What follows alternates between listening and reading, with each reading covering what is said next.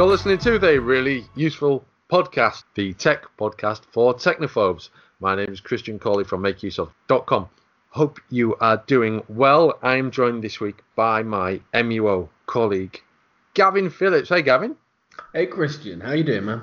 I'm all right. A little bit caught unawares by this week's podcast taking place now rather than in 40 minutes time. But other than that, I'm all good. Coffee at the ready. How's your weekend been? Weekend was really good, actually. I was in the fair city of Bristol in a large nightclub listening to techno music for most of the weekend, which is, in this day and age, an absolute rarity with 3 kids and half of a house to rebuild. So it was a very, very welcome weekend off. And, how about yourself? Weekend-wise, just pretty pedestrian, although I have been doing some decorating myself, and my laptop was subject to a freak decorating accident. Ooh. And so basically what happened, this is where you should always put your laptop away when you're decorating or not using it, because I wasn't even decorating in the room where the incident happened. So basically what happened, I was changing light switches for getting rid of some tatty old plastic ones, replacing them with some Georgian style light switches. And I went into a bag full of them, and there was one that wasn't in its own individual bag, and I lifted that one out, and then I kind of fumbled it and dropped it, and then caught it again, and but I didn't catch it. The hand that caught it kind of swiped at it and sent it flying across the room. And on its way across the room, it scratched my laptop display twice. Oh, no. Yeah. One of them's a really deep cut. So I'm going to have to, it works and there's no leakage at the moment, but it's distracting. It's going to have to be replaced, and that's going to set me back like 45 quid. Oh, man, that's painful. Yeah. Felt sort of like an £8 light switch. Yeah, absolutely. I've not got quite the same thing, but not long after buying this laptop, I was up at my folks for part of the summer with the kids and what have you, and a bug crawled behind the screen, and I was looking at it, I was scratching at the screen like, why can't I clean this thing off? Then realising it was slowly crawling its way across. Wow. And I was then willing it to make its way further into the corner before it died, but it didn't. So it's 2/3 of the way across. There's a dead bug stuck behind the screen. So, and yeah, I'm yet to replace it for the same sort of, money. I'll keep the money and keep looking at the dead bug. Yeah. As if. Yeah, I know, yeah. It's just How did it get in there? I had no idea. And then I was like looking at all the sort of edges of the thing, like, there must be a crack or something. No, nothing. It found its way in somehow. Some years ago, I reviewed an early Windows 8 tablet device. Came out around the same time as the Surface. It was an Acer, and I've still got it. It's gone around the houses of our family, and it's come back to me. And it's a perfectly good little computer, but the screen has a huge air bubble. Oh, wow. So, and I think it started when I had it, and it wasn't so big. And now it's sort of almost like the screen's detached from the computer. Well, the touchscreen works fine, so that's not the problem. It's just that there's this huge air bubble inside it. It's so strange. We'll push on, and just quickly go through what we're going to talk about today. We're going to have a look at a new feature in Android, courtesy of Google. We're going to find out just how good drones are these days. And we've got some tips for you as well. We're going to be taking a look at ways that you can fix scratch DVDs and CDs and recover data, and how Facebook is tracking you, and also how to view private Facebook profiles, because we know you like a bit of Facebook content on the Really Useful podcast. However, we will kick off. Do you want to lead on this one, Gavin? YouTube Music now comes pre-installed on Android. Yeah, this is the news that Google is going to continue phasing out Google Play, but they're actually going to step the efforts up in the coming months. And they're going to replace the Google Play Music app on all new Androids with YouTube Music. So YouTube Music is the music-focused variant of YouTube. It comes in two flavors. There's a free version and a premium version. The premium version has arguably what I would say is the feature you really need, which is the ability to choose between audio only and audio plus video. So for me, being pushed into using something like YouTube Music is a bit of a no-no. I'm a bit of a Spotify person anyway, but if I did arrive at a phone that had only YouTube Music, I think I would be maybe slightly disappointed that the basic app doesn't have the option to have audio only. Yeah. Having said that, do you need audio only? Because if I hook, for example, I have a 2-year-old and she likes Peppa Pig. In particular, she likes the Bing Bong song. Ah, yeah, I'm very familiar with the Bing Bong song. Many of us are. And the only way, really, to get it on in the car is through YouTube. And sync the phone via Bluetooth to the car entertainment system. And there's no need for any video to be seen for that. So is audio only, is it a necessary feature, do you think? I guess it depends how they work the streaming, surely. If you are using... Right.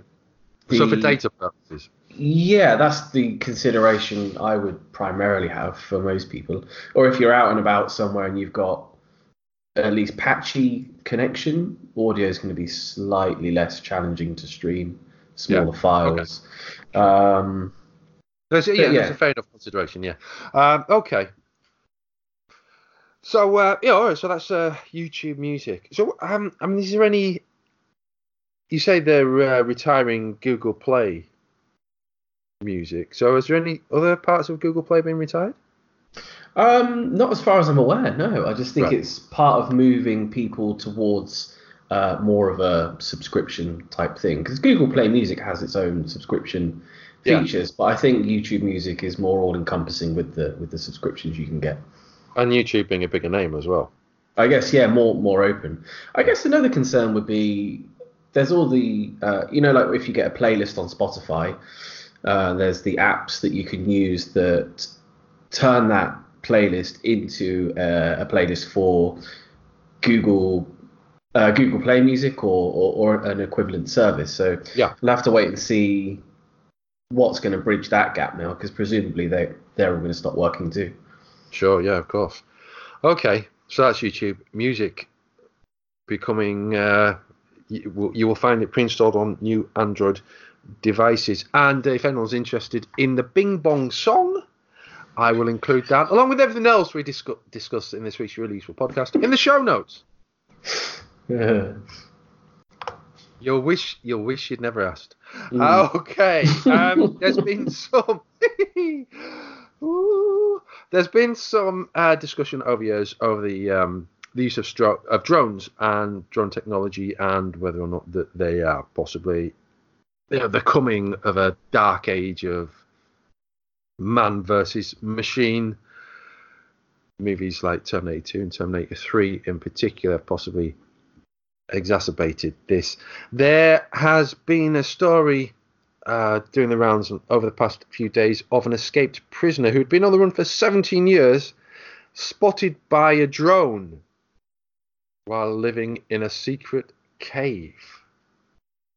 Drone finds Chinese fugitive. And it does make you wonder just how powerful drones are these days, and whether that power should really be put in the hands of less than trustworthy nations. I don't know. What do you think? Well, I think it's a varied thing, surely, isn't it? You only have to look at the grounding of all the flights at Gatwick Airport in the UK last Christmas, 2018, that was. So it doesn't even necessarily have to be less than scrupulous nation. It just be less than Yeah. scrupulous individuals that want to cause mischief. The flip side of this, of course, is if this was a man who had been missing for a short amount of time on a hiking trip or something, drone technology is, definitely very important for that Yeah. sort of thing. I feel quite sorry in one way for the guy. The articles all talk about he's lost all of his social skills because he's been on his own for 17 years, and now he's got to go back to prison and relearning presumably quite a harsh environment. But back to the issue at hand. I think it's a difficult thing to moderate. If everybody's going to have drones, there has to be some moderation to where they can go and what they can do. But I mean, you probably know as well. You do see them out and about quite often, really. And when you see one, there's nothing you can really do about it because you very often can't see who's using it. Yeah. Well, I think from my point of view, as long-running listeners to the Really Useful podcast will know, I have used drones, and yeah, I don't use them that much, to be honest with you, mainly because of the weather on. It's quite windy, and it's very easy to lose one. Less said about that on this occasion, the better. I do notice his cave was about 2 meters wide, 2 square meters wide, which is probably about the same size as a prison cell. Oh God! So it's almost as if he became. I mean, there's a story of a man who escaped prison and then became a prisoner. Yeah. To himself. Which, maybe there'll be a story about this. I'll expect your screenplay any day soon. Yeah. Yeah, so drones, force for good or a force for law enforcement, we'll let you decide. No doubt the truth will develop over the years, and we will find out whether or not we should all have drones dropping things off to us, or if they're just prone to just sort of like collide and crash and burn in the sky every day with your Amazon deliveries. Let's move on to some tips and tricks. I have more or less stopped using CD-ROMs for data, and the only DVDs I've got really sort of classic movies or classic TV shows that are sort of like re-released. Yeah. Most of what I've got is either streamed or Blu-ray. I think, the advent of streaming services, and also, it did become drastically easier to actually upload your own videos to your computers, and then storage is now phenomenally cheap compared to even 5 years ago, really. You can get like a 4 terabyte hard drive for like under $100 in a sale, which is, more storage than most people ever need ever. So you can certainly make do with that sort of thing. Absolutely. However, bearing that in mind, it might be that you've got some old data that you need to get off an optical disc and onto hard disk, and it makes sense. And something that's going to get in the way of that is a scratched CD or DVD. Now, it turns out that even a scratched CD or DVD, you can get the data off it. Optical drives can be persuaded to work using several techniques. The first thing you should do is clean the disc. That is very important, using a soft, lint-free cloth and a tiny bit of detergent or rubbing alcohol if there's any grease on there. This is incredible, but you can repair scratches on a damaged CD or DVD using toothpaste. What? It's absolutely balmy. Bonkers. I know. It's toothpaste. The same technique can be used with wax, sort of furniture wax or lip balm. Basically, what you do, you put a small amount on the toothpaste onto a plate, and then with a wooden toothpick, you apply the filler along the scratch, then rub with a suitable cloth. And the idea is the laser can still penetrate, and the refraction caused by the distortion in the refraction caused by the scratch is reduced. Okay, so it doesn't get stuck on that particular bit and That's it, it's yeah. going. That's the idea behind it. Wow. That's not the only way. You can also use a light bulb. What? Hold the disc close to a lamp for around 20 seconds, rotating the disc about 10 centimeters from the lamp, which is about 4.5 inches. And this apparently softens the outer layer of plastic. Okay. And, that works. Now, there's another thing with scratch CDs, or with old CDs and old DVDs. It's not perhaps not just scratches that cause the problems. There's a thing called disc rot, which causes the surface that holds the data, usually a metal surface, to rot away. It's not rust, but it's something that happens to a metal surface over time, that's been sandwiched between these polycarbide surfaces. And you can apparently, now I haven't tried this, but I'm reliably informed this does work. Basically, you colour in the holes. What, with like a crayon or a... With a marker, with a Sharpie, okay. that type of thing. Yeah. Cover the holes, thereby prompting the laser to keep reading, because when it hits the holes, it'll just stop. Yeah. So you use a piece of tape over each hole and then mark it over with your Sharpie. And this is on the reverse side of the disc, obviously, the label side of the disc. And it should then play. You'll be able to recover most of the data. Obviously, you won't be able to recover what's lost from the hole, because that's gone. That's why it's a hole. But the rest of it, you should be able to retrieve. The disc will not stop reading at the hole. It will carry on. Now, what do? You've got the disc. You can read the disc. How do you get the data off? Well, you can just copy it straight to your hard disk drive. That's one way. Another way is to use recovery software. Sort of clone the disc into an ISO file. There's various tools for doing this. There's a tool for Windows called ISO Buster. There's another one called Unstoppable Copier. ISO Buster is a free trial and a $30 Pro version. Unstoppable Copier, that's free.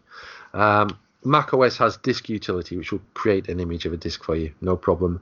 Linux has DD Rescue, which again will do the same thing. And now I don't know about you. I still got loads of stuff on optical disc, which I would like to get off. I'm not talking about films and TV. I'm talking about data. I'm talking about work that I did, stories, crap that I downloaded off the internet, like Doctor Who sound effects, nonsense like that. What about you? Have you managed to already get your stuff off optical disc? I've got most of it off these days, I've got to say, yeah. During my first big house move, I purged a lot and went digital with it. But I've still got stuff like my uni dissertation and like all of my work that I did basically before university and any jobs that I had and all that sort of stuff. So it turns out you used quite a lot of discs back in the day because, as I was saying, data's cheap now, but it wasn't back then. I remember getting to university and I still had a laptop with a 3.5-inch floppy drive, and I needed to copy something out of it. It didn't have a USB port. It still was that. It was that old. Wow. Yeah, it was that old. And walking around the rooms in the halls I was living in, knocking on each door and saying, "Does anybody have a 3.5-inch floppy that I can borrow?" And the amount of people I met that didn't even know what one was. So I was like, wow, this is pretty scary. On both accounts, not knowing what it was and me not being able to get my data off the computer in any way. So that'll learn me for going with a very old computer. I'd forgotten the days before USB existed. Yeah, it's so easy now. So simple. But yeah, 3.5-inch floppy disks at university. Yeah. Wow, I'm slightly stuck by that because I'm trying to think. My first laptop was a reject from a NHS disposal store, and the hard drive was wiped, and it was only like 8 gigabyte. Yeah. And it weighed an absolute ton. This computer. Yeah. And the battery lasted about something about like 27 minutes. Uh, I actually went to a meeting, a publishing meeting. We were an illustrator I know and myself were asked to work on a calendar book, a calendar sort of magazine come calendar. It's like different feature on each page and then artwork. And I took that with me because I was on the train. I thought, here's a good idea. I'll take this with me, get some writing done on the way. Fortunately, there was a socket on the train, so I could plug it in and do it that way. So that went fine. The meeting was at Meadowhall Shopping Centre in Sheffield, because it's considered to be the best point between London, the northeast, and the northwest.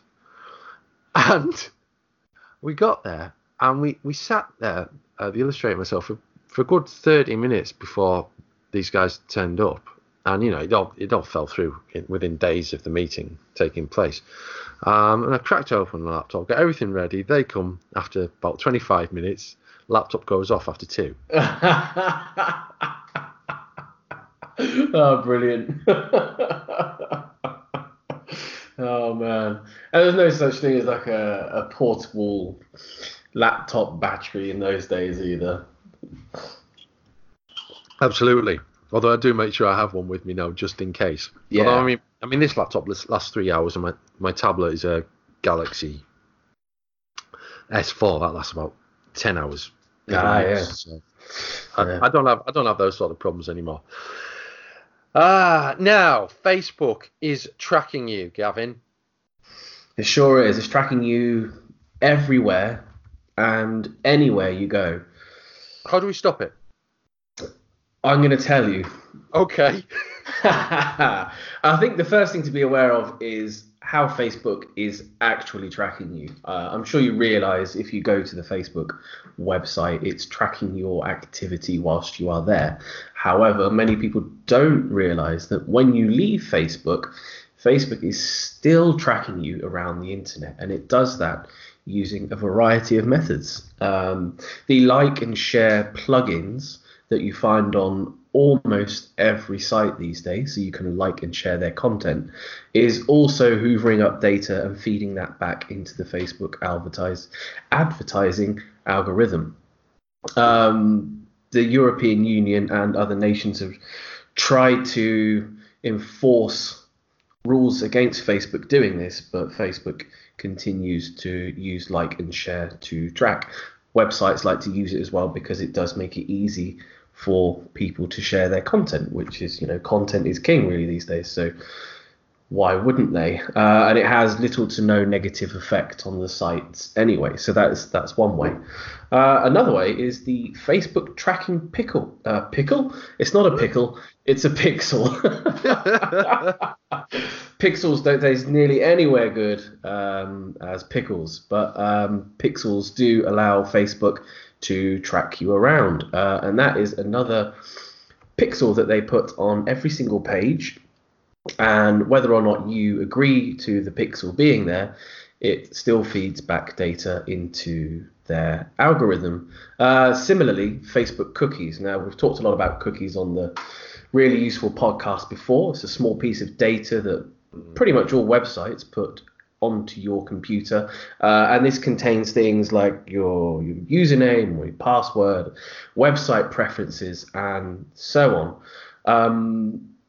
This actually links into the like and share plugin tracking as well. It knows where you've been and on which websites you have been, and that can follow you around.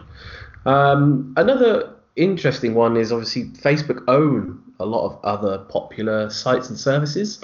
The big one, of course, is Instagram. So I think most people are aware now that Instagram is owned by Facebook, but otherwise, all that data that you put up on Instagram is immediately shipped over to Facebook. They also own WhatsApp. WhatsApp uses end-to-end encrypted messaging. There's some conversations going on about what's going to happen to WhatsApp in the near future. We know that Facebook most likely can't read conversations, but it can use your location data through WhatsApp to find out where you are, which is something they also definitely do. So what does Facebook know about you? Well, thankfully, Facebook makes it quite easy for you to find that out. On the Facebook website, you can head to your Facebook ad preferences. And when you click through, it gives you a nice long list of everything Facebook presumes to know about you. Now, it's quite varied, and they do have to make generalizations, such as mine includes that I'm a massive Call of Duty fan, which is completely wrong. But it makes some other accurate predictions. I like strategy games, I like board games, I like dance music, and that sort of stuff. So it's more that advertisers can pinpoint you with a broad stroke rather than finding out your exact preferences within those areas. That's why Facebook advertising can feel a little scattergun at times. I would also add to it that Facebook tracks users even without an account. Now that's something that comes up quite often as well. People think they are free from Facebook's tracking because they don't have an account. Well, the joke's on them. Facebook is well known to keep shadow accounts, so that if you do decide to make that Facebook account, your account is suddenly populated with people that you may well know, which makes people think, oh, how on earth could they know that I am that person's friend? Well, it's those friends that you have that are already signed up to the service that have offered Facebook their data, and their data has been used to create a profile that fits your data when you sign up to the service. So, for instance, if Christian uploads his phone book to Facebook, which it asks you to do if you use the Facebook Messenger app. Well, I won't do that. But he doesn't do that because he's a good man. It gives them the option to, well, it lets Facebook have all of the data in his phone book, which they can then collate with the data from everybody else's phone book. And within that phone book, if your email address, your number, your name are in there, Facebook has it. Yeah, it's eye-opening stuff. I think you will agree.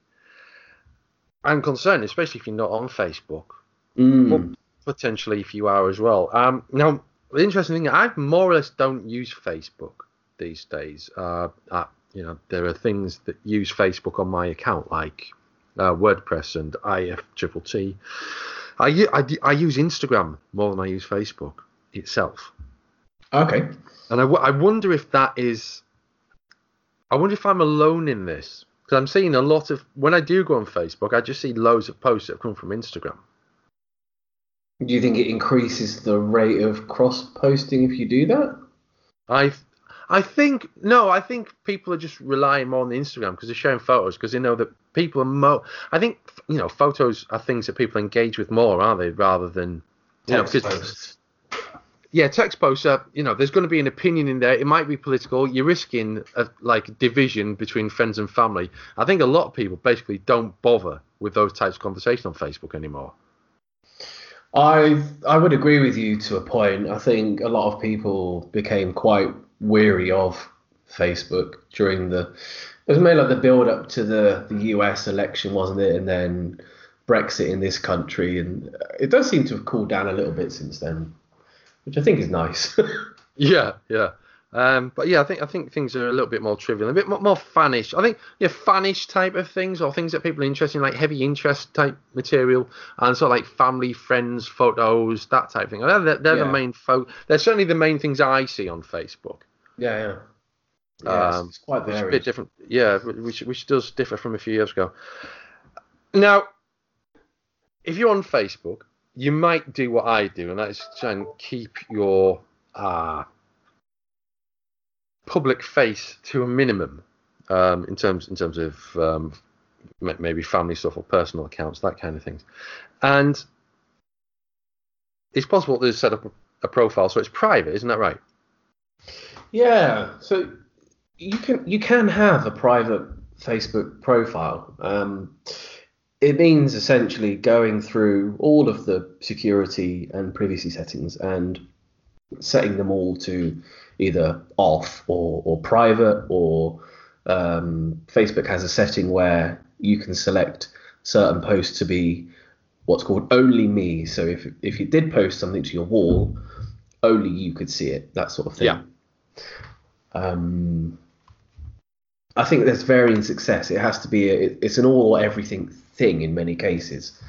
But Facebook, there used to be several ways you could get around private Facebook profiles. There were various flaws. You could altering the URL of Facebook itself was one of them. You could find out the account specific username and put that into a URL, and it would let you into their photos and things like that. So people trying to live a private Facebook life weren't able to.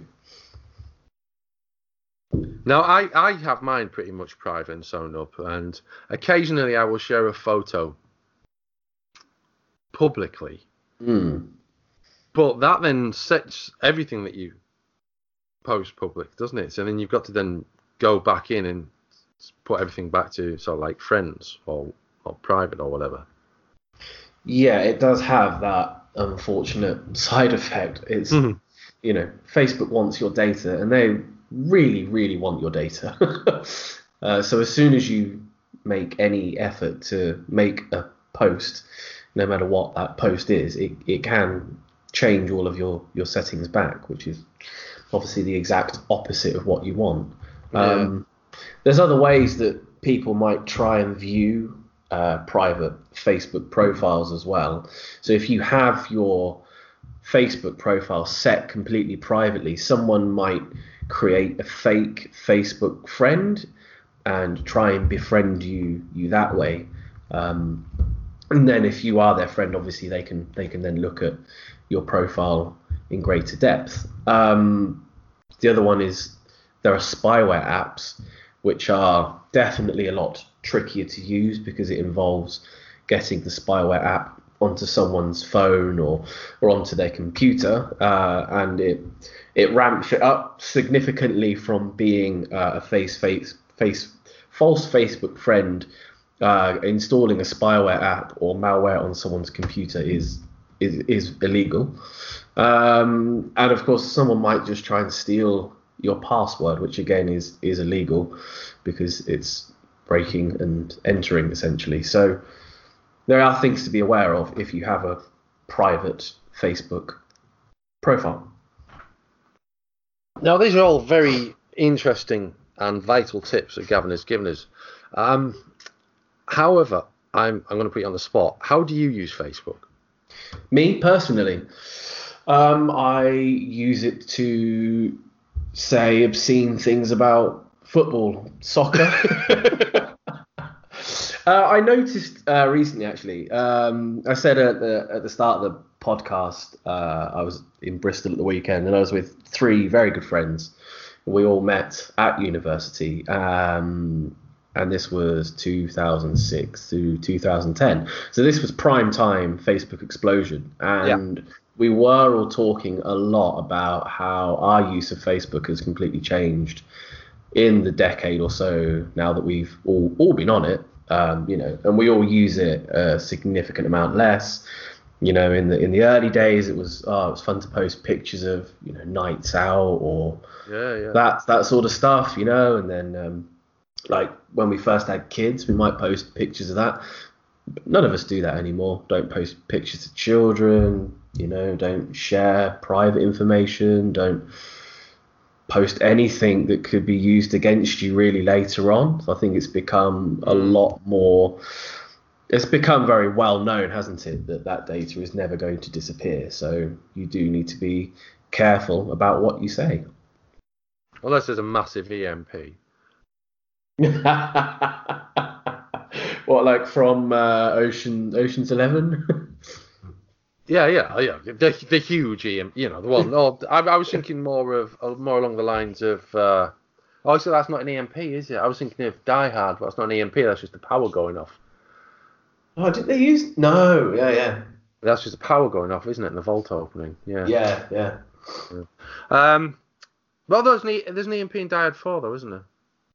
Oh, in Die Hard 4? Yeah, I think so. Yeah. We're getting off the point anyway. That data's probably not going anywhere. Well, Gavin, thanks for those Facebook tips. I think it is. Thanks. I think it's worth noting that Facebook changes its rules and its settings pretty regularly as things go, as websites go, and it's worth taking the time to stay on top of them. I would agree. There is only so much you can do when they change them so regularly.